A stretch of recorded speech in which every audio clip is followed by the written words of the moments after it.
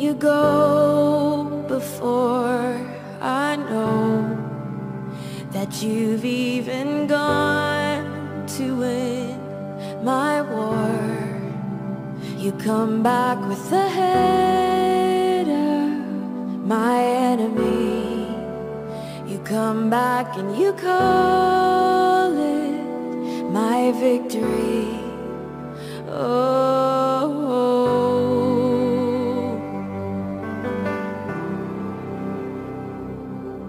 You go before I know that you've even gone to win my war. Your love becomes my greatest defense. It leads me from the dry wilderness, and all I did was pray. All I did was worship. All I did was bow down. Oh, all I did was stay still.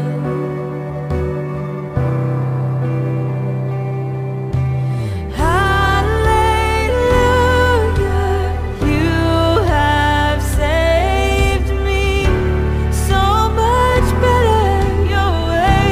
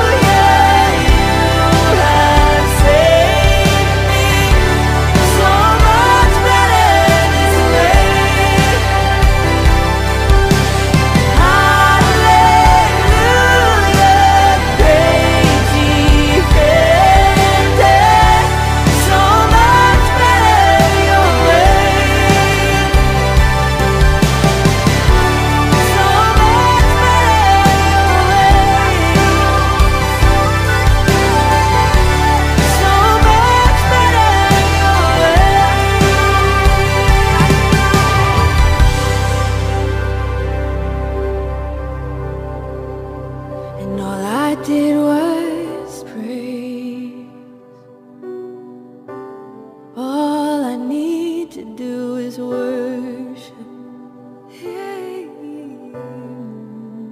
Lord, I will just bow down.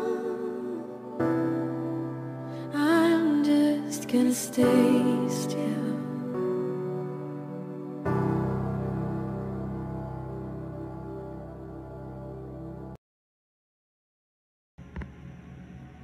Shalom, shalom, everyone. Good evening. Good evening to everyone that is joining. Thank you for joining tonight. I just want to make sure that the sound is good, that we don't have any issues with sound, and that you can hear me.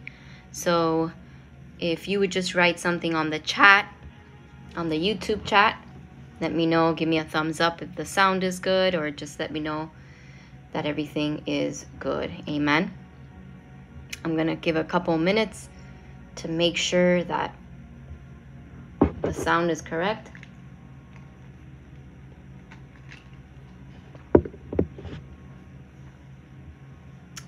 Amen.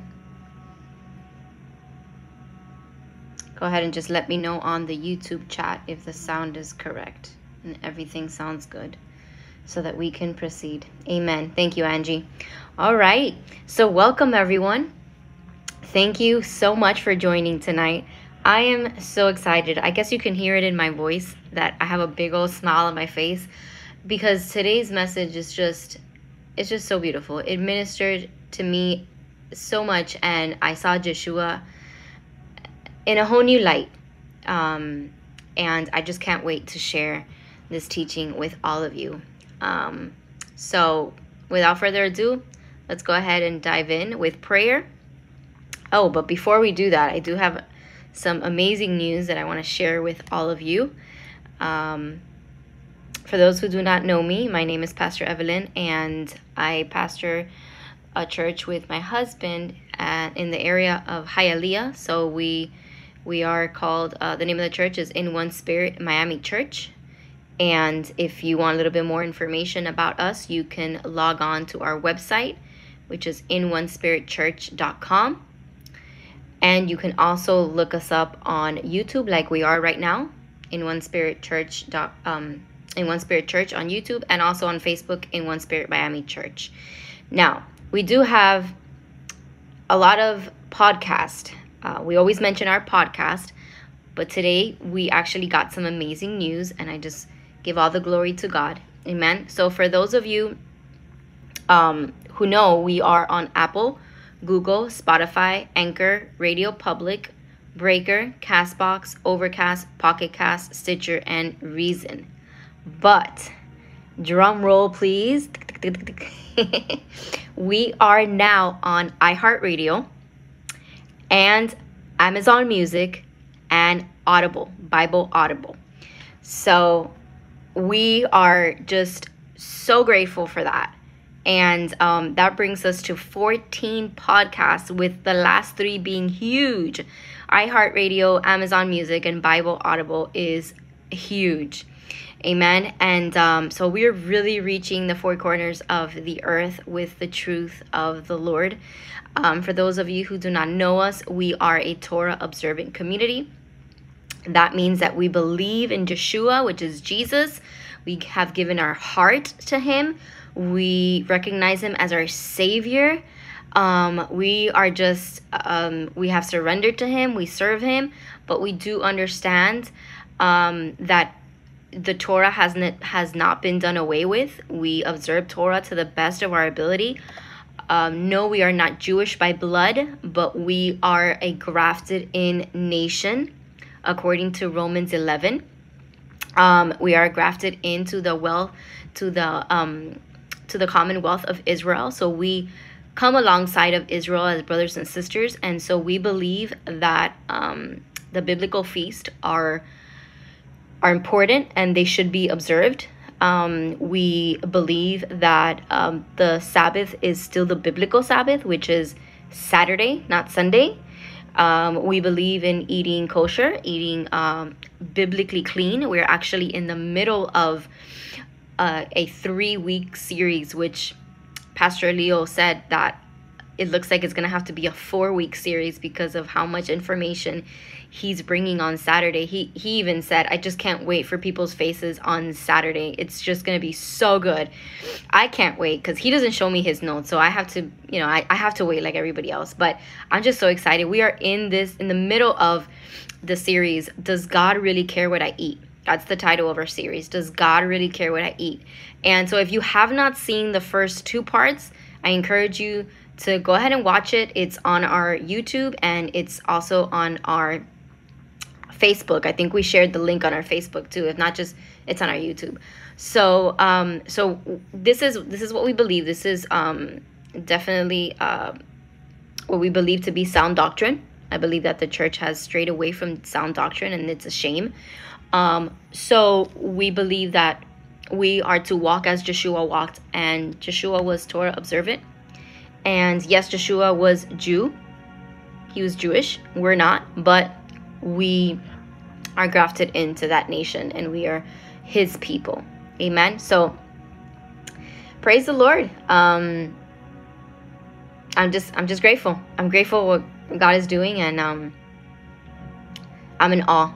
I'm in awe really of just everything that he does and every day. So that was the good news. I'm extremely excited, as you can tell. But let's get into this word, because man, this word is just a blessing. Amen. Again, thank you for everyone that's joining. I see Mabel, Maribel, Angie. What I would like to do today, I see a couple more people are watching. I want everyone to give by grace for what by grace they have received. I want everyone to copy this link, the link of the YouTube, and I want you to send it to somebody. I don't care who it is, just send it to someone.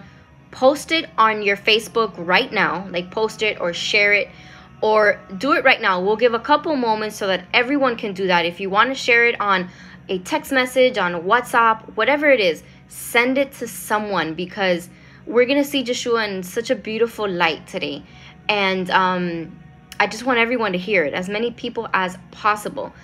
So go ahead and, yes, Eva, yes, praise him for more podcasts. That's right. Praise him. All the glory goes to him. So if you are logged on, besides copying the link and besides sharing it with someone, I want everyone to interact on this chat, because I believe I'm watching the chat right now, and I see people giving thumbs up. I see people praising God.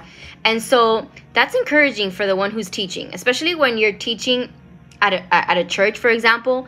Your amens and your hallelujahs and your praise God and your mm-hms and all that stuff, it encourages the one who's teaching to just continue the message, and just, it encourages the teacher. It really, really does. So I have the chat up and I see everyone that is logged on, and I want to thank you, but I want everyone to share, and I want, and if something is said that is of a blessing to you, if it speaks to you, if you just want to say something or praise God, do it on the chat. So I see that you guys are locked into the teaching, that you are involved, and that you're receiving. Amen.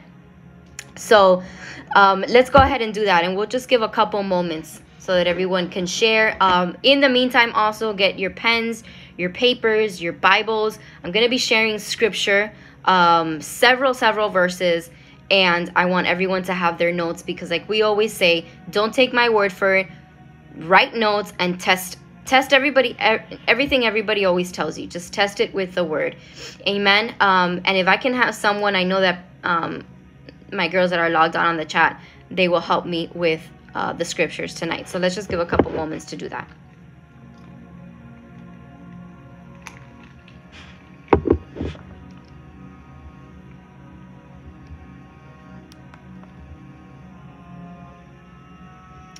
Amen.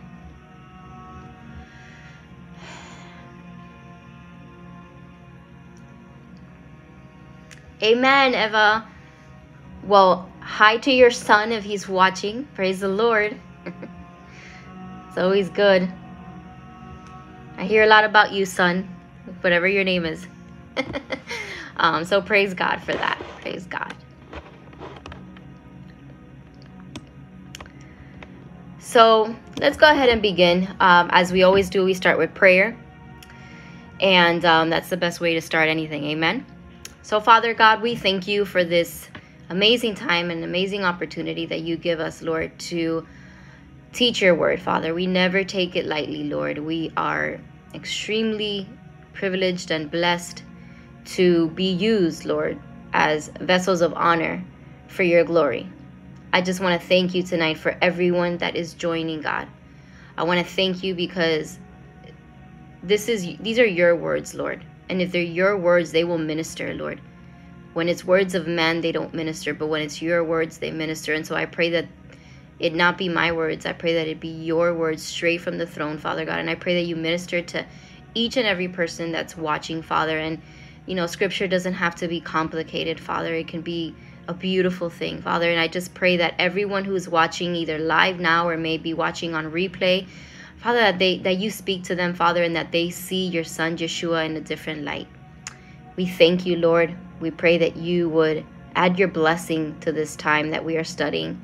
And I pray, Father God, that you anoint my lips and that this word will become a rhema in the heart of everyone who will be watching. Father, all we do is for you, Lord. And we pray that every word that I speak, Father, will be pleasing in your ears, Lord. We love you. We bless you. We honor you. In Yeshua's name we pray. Amen, amen, and amen. Praise God. Christopher. Okay, there you go. Hi, Christopher. Welcome. So the name of this week's Parsha is Korach. And you will see it there on your screen. Korach. And on the screen, you also have the books and the verses that this Parsha covers. We have the book of Numbers, chapter 16, 1 Samuel 11, and 2 Timothy chapter 2. I would also like to add to that list of scriptures, I would like to add Romans chapter 13, verses 1 through 7. Romans chapter 13, verses 1 through 7. Now, I know that the sisters, we all take turns, just sharing thoughts on our weekly Torah portions. And they're just simply thoughts of what God speaks to us while we study the weekly Torah portion. And everyone has a different style of teaching. And that's just the way that God intended for each and every one of us. The way I like to teach or share thoughts on the week's Torah portion is basically I grab one point, that maybe 1 or 2 points of what I was ministered by when reading the Torah portion, and I elaborate on that, because I'm sure that all of you have noticed Torah portions can be lengthy. You can teach a Torah portion and you can teach it for 3, 4, 5 hours, and we don't like to take that much time out of everybody's evening, but we just share thoughts on the Torah portions. And the way I like to teach is that I grab 1 or 2 points from what the Lord ministered to me, and then I elaborate on that. Amen. And that's exactly what I'm going to be doing tonight. We're actually going to be talking tonight about the 3 offices of Yeshua. 3 offices of Yeshua. If you're writing notes, you might want to write this down. And then we'll start reading from the book of Numbers, chapter 17, verses 1 through 12. And then I'll be giving scripture from, the Old Covenant and New Covenant, as most of you know, Old Testament, New Testament, or Renewed Covenant, better say. We'll be basically dancing all over, the scriptures tonight. We'll be all over the place. But I'm really excited for this message. So again, we're going to be starting in the book of Numbers, chapter 17, 1 through 12. And the word of Adonai says, Adonai spoke to Moses, saying, Speak to Bnei Israel, and get a rod from each ancestral house, 12 staffs in all, from each prince according to his ancestral household. Write each man's name on his staff. Write Aaron's name on Levi's staff, for there is to be one staff for the prince of each tribe. Then you are to place them in the tent of meeting before the testimony. Now I want you to write the words I'm going to emphasize on, because later at the very end you will understand why. So one of the words I want you to write down, or one of the words I want to emphasize, is testimony. He said, then you are to place them in the tent of meeting before the testimony, where I meet with you. It will come about that the staff of the man I choose will sprout. So the staff of the man I choose will sprout. I will then rid myself of the grumbling of Bnei Israel, who are grumbling against you. So Moses spoke to Bnei Israel.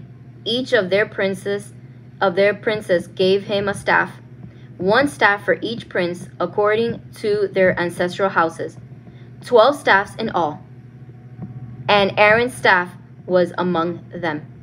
Moses placed the staffs between Adonai in the tent of testimony. The next day Moses entered the tent of testimony, and behold, Aaron's staff from the house of Levi had sprouted, blossomed, and produced almonds. Moses then brought all the staffs from Adonai's presence to all Bnei Israel. They looked, and each man took his staff. Adonai said to Moses, put Aaron's staff back in front of the testimony to keep as a sign to the sons of rebellion. To keep as a sign to the sons of rebellion. I'm emphasizing on that, and we'll understand why later. So that it may put an end to their grumbling against me, and so they will not die. Moses did just as Adonai had commanded him. But Bnei Israel said to Moses, saying, look, we will die. I want you to write that down. We will die. We are lost. I want you to write that down. Lost. We are lost. Anyone approaching the tabernacle of Adonai will die. Must all of us die? So here we see that the Lord commanded Moses to keep Aaron's rod before the Ark of the Covenant. And he said to keep it as a sign for future generations. Now, the book of Hebrews, and we'll read now in a moment, Hebrews chapter 9, verse 4. If somebody wants to write that down in the chat. Hebrews chapter 9, verse 4. The book of Hebrews points out that Moses kept 3 things inside of the covenant, inside of the Ark of the Covenant. You may want to write this down.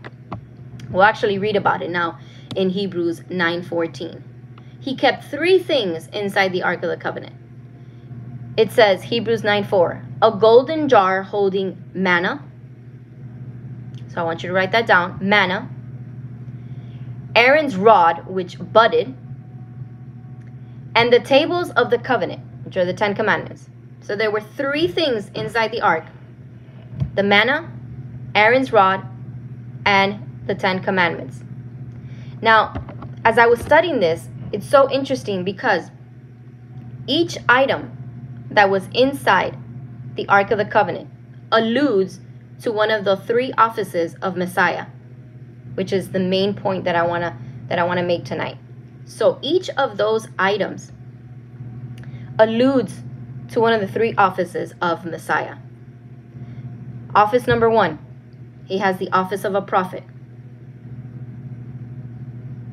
Office number 2, he has the office of the priest, high priest.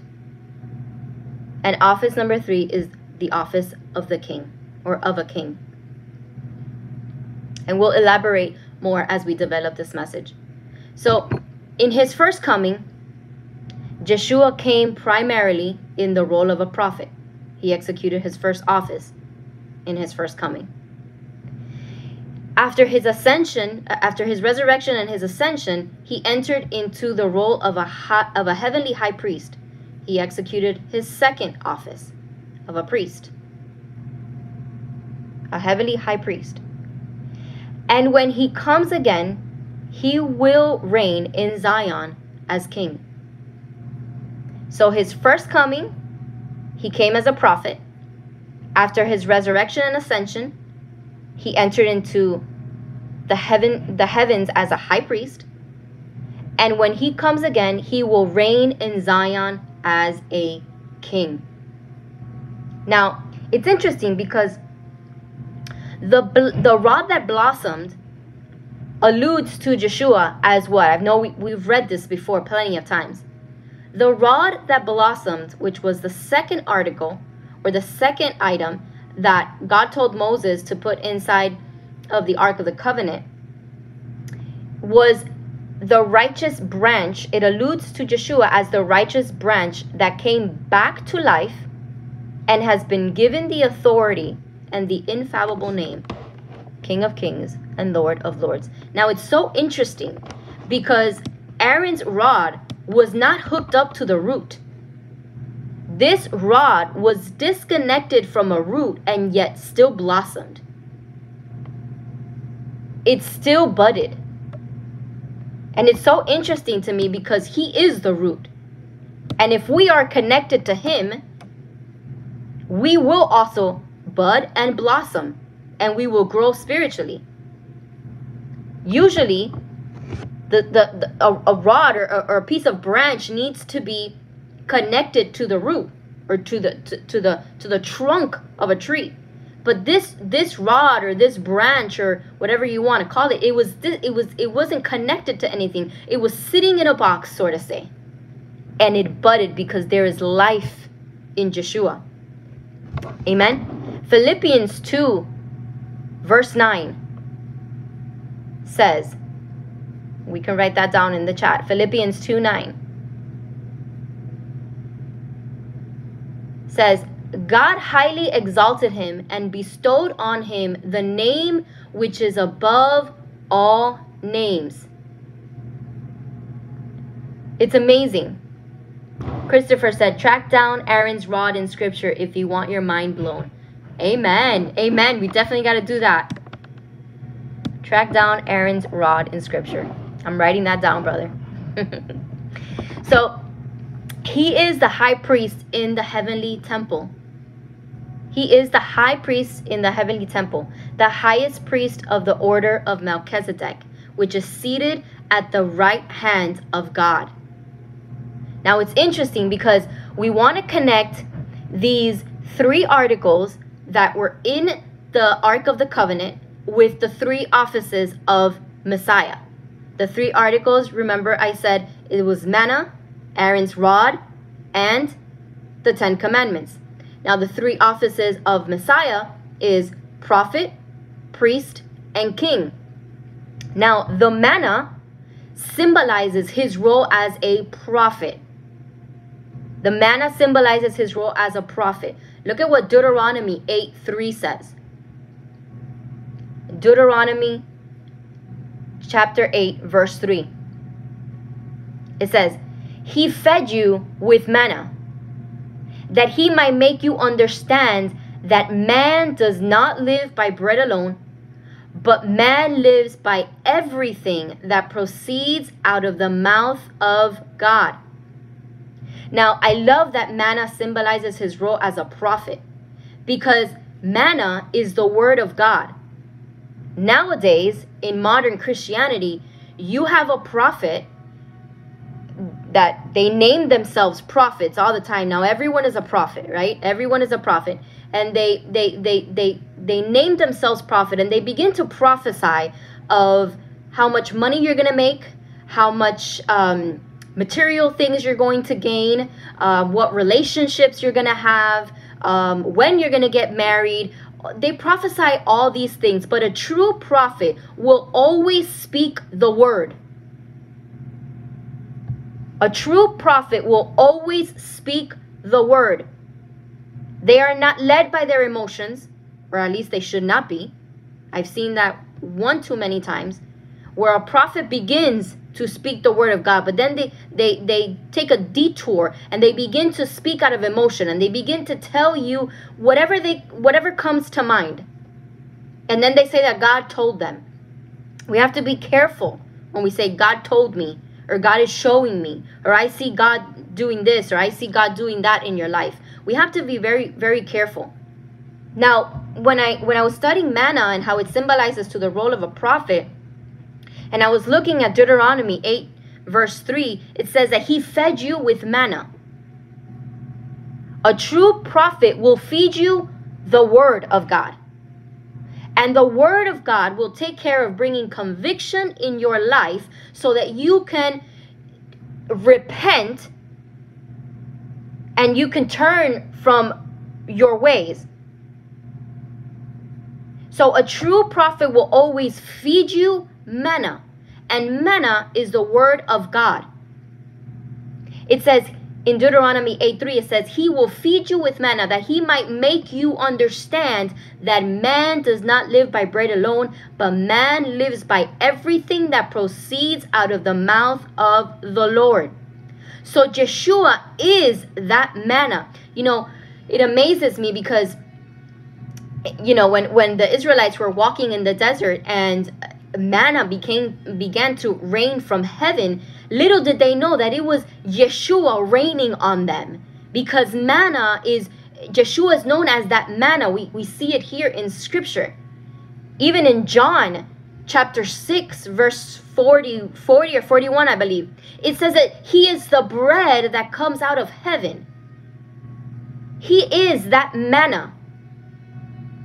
And so a true prophet will always lead you to the Father using the word.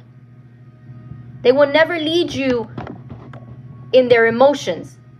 I've seen it in my family, where we have been in services where a prophet was pointing at someone in my family and says, you get up, and they begin to tell you you're going to have, and they began to say you're going to have this business and you're going to travel here and you're going to travel there. And this person in my family was actually, you know, very excited and looking forward to, and they took steps that pertained to that prophecy, and they crashed into the wall in such a difficult way, a harsh way. They crashed into the wall. Why? Because it wasn't God's will.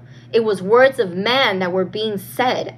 And so people walk into these prophecies, and they begin to do things to fulfill that prophecy because they think it's the will of God, and then they crash very, very hard against the wall, and then you realize it was never really God that spoke through that person. So we have to be careful. Amen.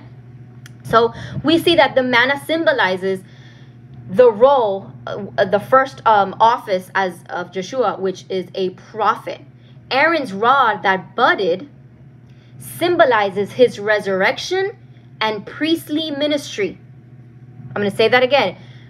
Aaron's rod that budded symbolizes Jeshua's resurrection and priestly ministries.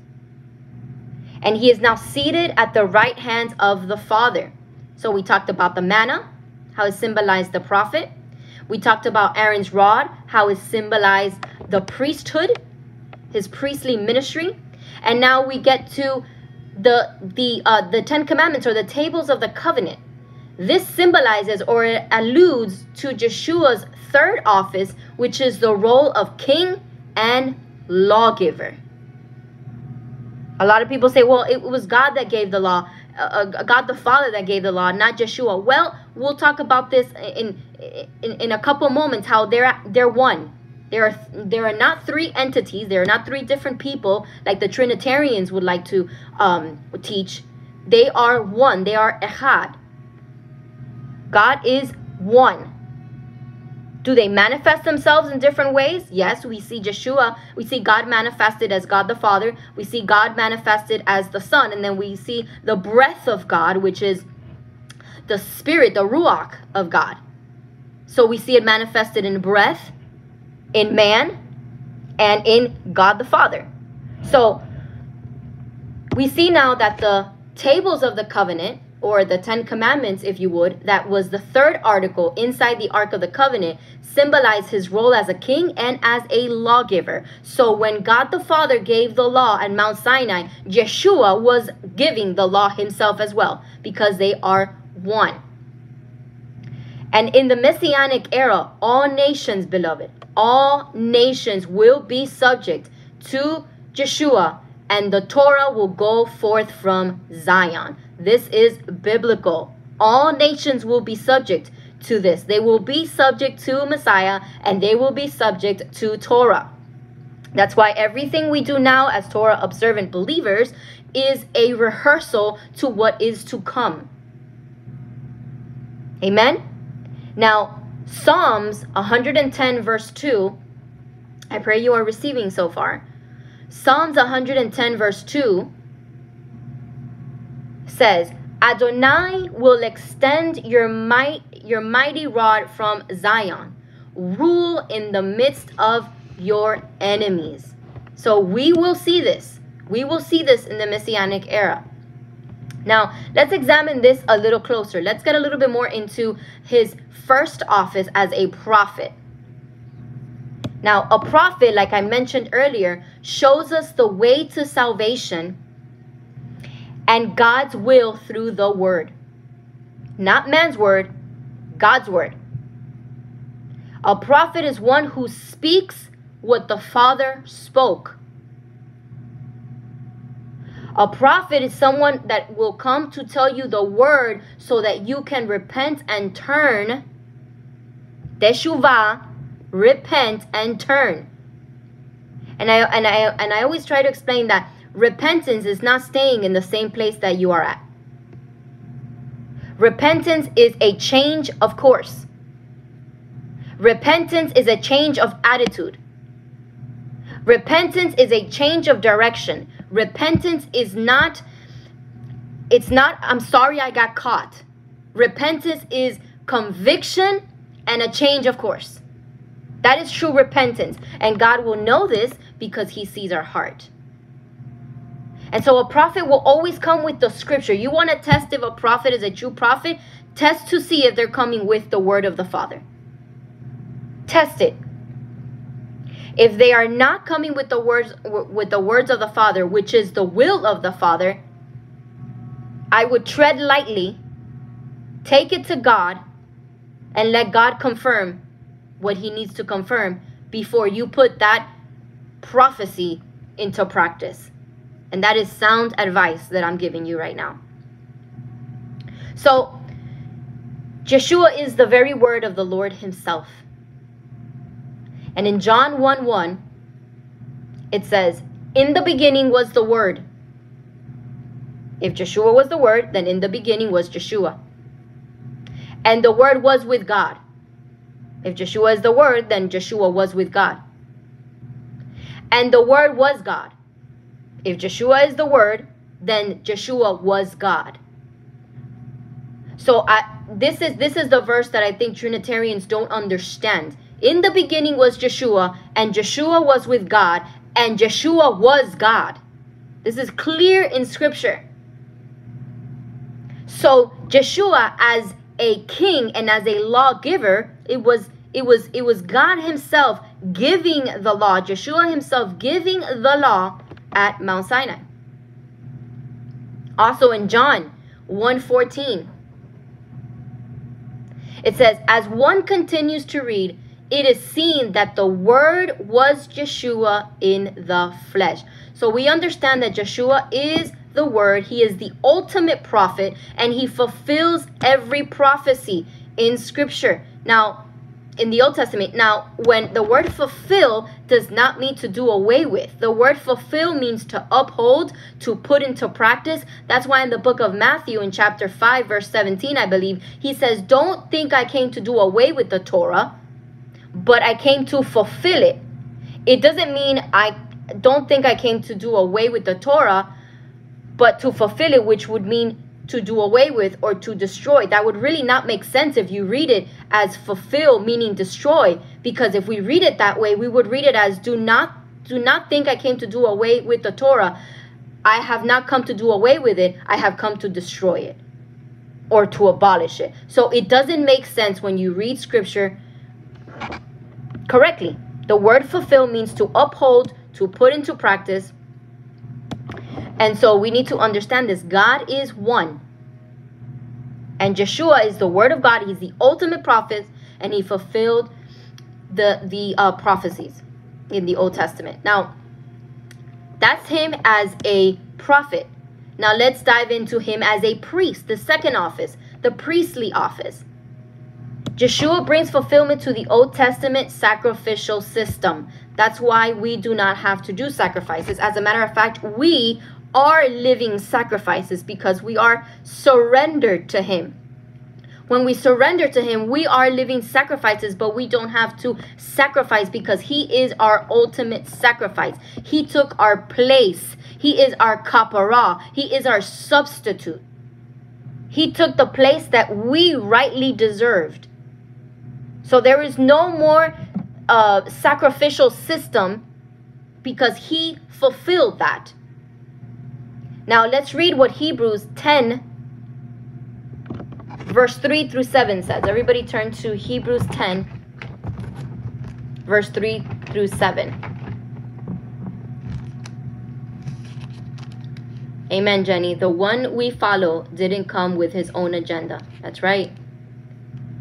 Chris says, false prophets twist scripture for their own selfish gain. Test their heart and see if it's the Father's will. That's right. Amen. And we, unfortunately, we believe this in the past. I can confess, I would be the first one to know that there's a prophet coming to a church service, and I would want to sit in the front row so that the prophet can see me, point to me, and tell me a couple of words. That was just my thing back in the day. But I'm just so grateful that, you know how God does, he removes the veils from our eyes. I'm grateful that he did that because, you know, and we never teach this in a way to condemn anybody that may be still blinded to this, because we were there once. So we can't really condemn people.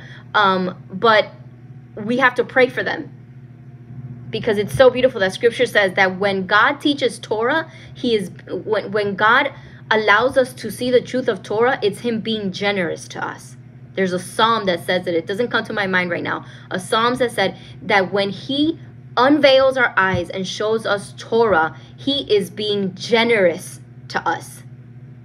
So if your eyes have been unveiled, if the veil has been removed from your eyes, and you are acknowledging Torah and the importance of observing Torah to the best of your ability, because we will never really get it right, then you should rejoice, because it's God's generosity on you. It's God's generosity on you. And so it's a beautiful, beautiful thing. And so we pray for those. I still have family members that, you know, they love me, I love them, and you know, they're in the modern Christianity circle, and I respect them, and they know, you know, what I teach, and they ask questions, and I try to teach them with love, because I want to bring them with love, right? If you go out there and condemn people, you shun them away. So we have to use wisdom. But I pray for these family members, because I know they will see. I know they will see. This is something that God promises us, and we have to pray for our families. Amen. Let's read what Hebrews 10, 3 through 7 says. It says, but in these sacrifices is a reminder of sins year after year. For it is impossible for the blood of bulls and goats to take away sins. So when Messiah comes into the world, he says, sacrifice and offering you did not desire, but a body you prepared for me. In whole burnt offerings and sin offerings you did not delight. Then I said, behold, I come to do your will, O God. And I don't know what version you're reading. I'm reading the TLV, which is the Tree of Life version. And it says, behold, I come to do your will, O God. And in parentheses, it says, in the scroll of the book, it is written about me, or of me. So it's clear. People think that Yeshua starts in the book of Matthew. Yeshua is all over the Old Testament. It's all about Yeshua in every aspect. It's all about Yeshua in the Old Testament. He does not magically appear in the book of Matthew as we have so often believed. Amen. So we see here that Yeshua, okay, he fulfilled that sacrificial system. So there's no more need for sacrifices. Also in the book of Psalm, 103 verse 12, Psalm 103 verse 12 says, Joshua, through his obedience, is the atoning sacrifice for all of God's people, as he bore their sins, took them up himself, and cast them as far as east is from the west. Praise the Lord. Now, Joshua, as a priest, we've been studying we've studied Genesis, we studied Exodus and Numbers and Leviticus. We studied all of these books, and we have seen what priests do. What do? They plead for the people. They intercede for the people. And in the office of priesthood, which is his second office, Joshua pleads for his people, just as priests would do in the Old Testament. As a matter of fact, Hebrews 4:15, it says, for we do not have a high priest who is unable to sympathize. Now this is so powerful. Who is unable to sympathize with our weaknesses, but one who in every respect has been tempted as we are, yet without sin. Now this is so amazing, because there is this spirit, which is the spirit of shame, that comes upon the people of God, even after you repent for maybe something that you've been tempted to do. Maybe you felt the temptation but didn't give in. But maybe you felt the temptation and did give in. Maybe at a specific moment in your life, your flesh won the battle and your spirit lost. You know, it's interesting, because the one you feed the most is the one that's going to win. So if you feed your spirit will win this tug-of-war battle that we have on an everyday basis. But if you don't feed it, then your flesh will win. And so for the people of God, when there is a temptation, maybe you fell into the temptation, or maybe you felt the temptation and you were shamed about it, or you fell short. The Bible says we fall short every single day, or whatever it is. You know, there, even after we repent, and I don't know if it's happened to any of you, but I know it's happened to me, and I can be transparent about it. I have fallen into some type of sin, I don't know, I was tempted to do something, and I went with the temptation, or whatever it is, and I repent, because immediately the Spirit convicts me. Immediately I feel this tug in my spirit that says what you did was wrong. I feel heavy. I feel heavy-hearted, and I know I have to repent. I have to repent. I have to ask for forgiveness. I have to teshuvah, and I have to ask the Spirit of God to help me not fall into that temptation again. So I don't know if this has happened to you, but when you repent, still after you repent, the spirit of shame comes upon you, and it will not leave you alone. It will not. You have to pray your way through that until you finally feel free again. That has happened to me. And it's the spirit of shame that the enemy wants to place on us, so we feel that our repentance is not enough. Gosh, I hope you guys can understand me. It feels like your repentance is not enough. It feels that God has not forgiven you, and that even though you repented, it's not good enough. It's not enough to cover your sin. And so that spirit of shame keeps creeping in and making you feel unworthy. Now, I love this scripture we just read, because it says, for we do not have a high priest who is unable to sympathize with our weaknesses, but one who in every respect has been tempted. I want to remind everyone that Yeshua knows every single temptation that is known to man under the heavens. I'm going to say that again. Yeshua knows every single temptation, every single weakness that is known on earth under the heavens. He was 100% man, and he was 100% God. But in his manhood, he knew, he witnessed, he felt those weaknesses. He felt and he went through those same temptations. But he was without sin.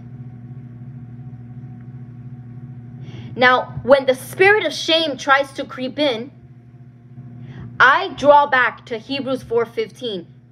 And I remember that in his second office as a priest, he intercedes for me when I feel shamed.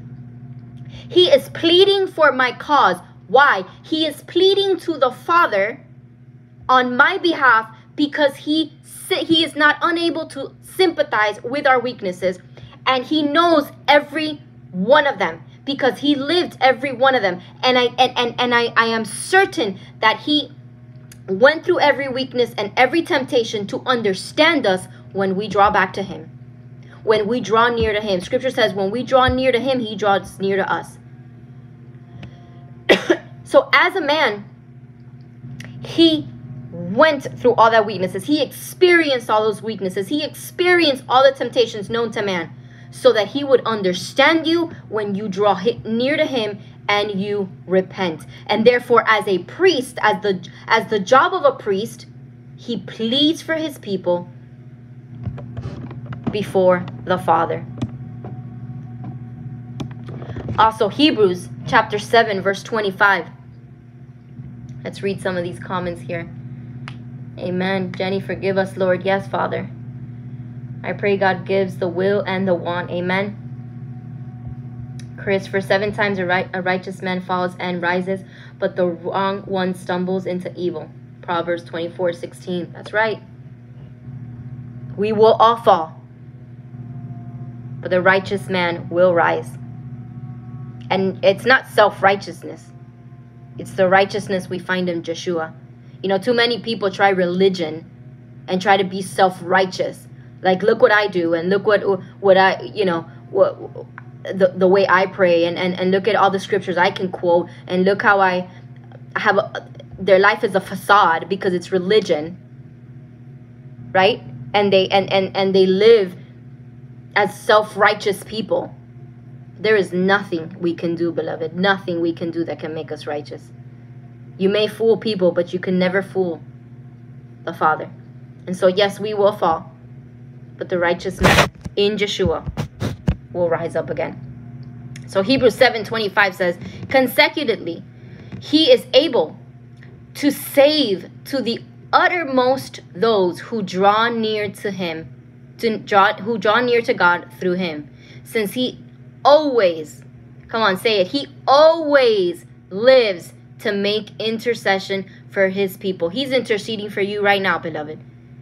He's interceding for you right now. You know those times that you have drawn to pray, you've taken time to pray, and words don't come out of your mouth? It's okay. Just sit in silence, because you have a high priest who's sitting on heavenly places at the right hand of the Father, interceding on your behalf. You know, sometimes we just want to talk so much during prayer. But you know, prayer is also staying silent in the presence of the Lord. Because it's a two-way relationship. We speak to God and God speaks to us. But too many times we're asking God, give me, do for me, or open doors. But yet we seldom sit in silence to hear what the Father has to say. And so in those moments, be still, be silent, and let the Father minister to your heart. We don't always have to come up with lavish prayers and lavish words. We just have to sit quietly in his presence. Because it says that Yeshua is always and always lives to make intercession for his people. Hallelujah. Also, Romans chapter 8, verse 34. Amen, Maribel. Once we come to him in full repentance. Yes, that's right. Romans 8, 34. Who is to condemn? Yeshua is the one who died. More than that, who was raised. Come on, that Aaron's rod that budded. Remember that. More than that, who was raised, who is at the right hand of God, who indeed is interceding for us. So we saw his office as a prophet, which alludes to the manna, as he is the bread of life. We see his office as a priest, who alludes to the priesthood, which is Aaron's staff, or Aaron's rod that budded, because he is life. He has life inside. He is life. Amen. And now we enter into the third office, which is his kingship. So Joshua is not just a prophet. He's not just a priest, but he is the sovereign king. And Revelation 19 says it so beautifully. It says that he is the King of kings and Lord of lords. There's many kings and there's many lords with a small L, not lords with a capital L. There's many kings and there's many lords, but he is the King of kings and he is the Lord of lords. Also Isaiah chapter 6 verse 1. Isaiah chapter 6 verse 1, it says, "In the year of King Uzziah's death, I saw Adonai sitting on a throne, high and lifted up, and the train of his robe filled the temple." Now there is a beautiful song with those same lyrics, and it just takes you to a whole nother level. The train of his robe filled the temple, as a king does in his courts. Hallelujah. Now, in your time, I'd like you to read Revelation 4, verse 1 through 11. It talks more about his kingship. Revelation 4, 1 through 11. So we see that the work of Joshua is for his people. And he is redeeming them from their sin and restoring them to a right standing with God the Father. Now, remember when we read earlier in the book of Numbers, verses 1 through 12, we talked about the people were grumbling and they were saying that they were lost and they were saying that they were going to die. Well, in his offices, in the offices of Joshua, which is a prophet, a priest, and a king, he accomplishes the right standing. He accomplishes the work of redemption. And he accomplishes the restoring people to right standing with God. He accomplishes all this he executes it, and he accomplishes through the offices of a prophet, a priest, and a king. So all of his work is for his people. And it's all about redemption and restoration. And he accomplishes redemption and restoration to a right standing with God the Father through executing the three offices of a prophet. What does a prophet do? He leads you into right standing with God through the word of God and the will of God. He restores because he pleads to the Father for the people. It's a powerful thing. And then he is the king who reigns over the people. So he is the word of God, and he is our sacrifice and our mediator, and he is the King of kings and the Lord of lords. Now look at what 1 Timothy 1:15 says. 1 Timothy 1:15. Remember we read about the testimony in the book of Numbers, chapter 17. Look at what 1 Timothy 1:15 says. The saying is trustworthy and deserving of full acceptance, that Joshua came into the world to save sinners, of whom I am the foremost.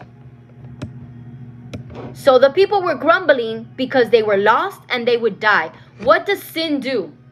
When you are in sin, you are dead in sin. You are dead when you are in sin. You are alive when you are forgiven. So they were grumbling because they were going to die. And they were grumbling because they were lost. But there was an ark in the tent of meeting, in the tent of testimony. There was an ark. And there were 3 items inside the ark that were used as a sign. Remember those words I emphasized earlier. As a sign to the people for generations to come. What was that sign? That sign was that, yes, you may be dead, and yes, you may be lost, but inside the ark, there are three elements that allude to the three offices of Messiah: as a prophet who will lead you, who will lead you with the word of God to the will of the Father, who is a priest who will intercede for you, and you will be forgiven and you will be found, and there is a king that will reign over you. The three offices of Messiah were in the Ark of the Covenant: the manna, the Aaron's budded rod, and the 10 Commandments. The prophet, the king, the priest, and the king. They were in the Ark of the Covenant as a testimony, in the tent of meeting as a testimony and as a sign to all generation. Paul says in 1 Timothy 2:5-6, "For there is one God, and there is one mediator between God and man, that this man, Yeshua, who gave himself as a ransom for all, which is the testimony," which is the testimony given at the proper time. This is the testimony that they were talking about. In the presence of God, as in the tent of meeting, as a testimony and as a sign, the Ark of the Covenant was before the people as a representation of Yeshua, that he would come for the ones who would proclaim that they were dead and the ones who would proclaim that they were lost. He came to redeem and he came to restore, and he accomplished this through the work of his offices, which is through the work of a prophet, a priest, and a king. Hallelujah. Hallelujah. And I was just so ministered with this word as I was studying, because I see Yeshua in a different light now. He's not just my savior, or the one who came to save humanity. No, he is my prophet. He is my priest, and he is my king. And he executes these offices in my life daily to keep me redeemed. Because that's one thing. He redeems us, but it's our job through the sanctification of the word of God to stay redeemed. He redeems me through the washing of the word. And he restores me every single day to be in right standing with God the Father, because every day we fall short. So Yeshua is not just a prophet. He's not just a priest. He is the King of Kings and the Lord of Lords. And now I see Yeshua in a different light I see how he executes these offices in my life on a daily basis. And for that I give him all the glory, all the honor, and all the praise. It wasn't just 3 simple articles inside the Ark of the Covenant. No, Yeshua was there as a testimony, like Paul says in 1 Timothy, that the testimony will be given at the proper time. That's why a lot of people want to beat other people across the head with the Bible. But God has a time for everyone. All we need to do is pray and plant the seed. But we cannot do the job of the Spirit. The job of the Spirit is to convict and to draw people to the truth. It's a very heavy cross to carry when we want to convince people ourselves. And when people are not being convinced, we get upset, we begin to grumble, we begin to complain. That happens when we begin to try to do the work of the Spirit. We are not the Spirit. We simply pray and we plant the seed. And that testimony of the 3 offices of Yeshua will be given at the proper time for everyone to teshuva. I pray that you receive tonight. I don't know about you, but this really ministered to me. It really helped me see Yeshua in a different light. And he is just so much more than my Savior. He's everything. He's everything to me. He is my prophet, my priest, and my king. And so I want to thank you tonight. If you want my notes, like I always say, I'm more than willing to share them. just write me a message and let me know. And then you can, in your own time, look through the scriptures and read it. But I pray that you receive tonight. I pray that you were blessed. Amen. As I was blessed when I was studying this word.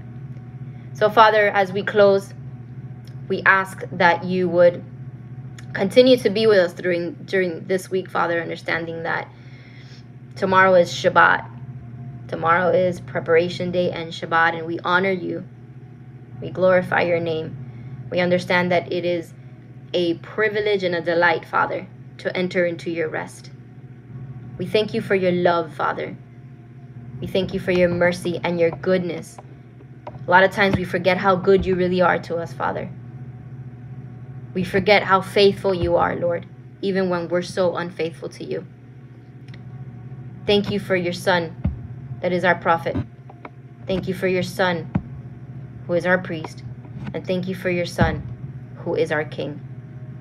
We bless you tonight and we honor you. In the name of Yeshua we pray. Amen. Amen. Amen. Shalom.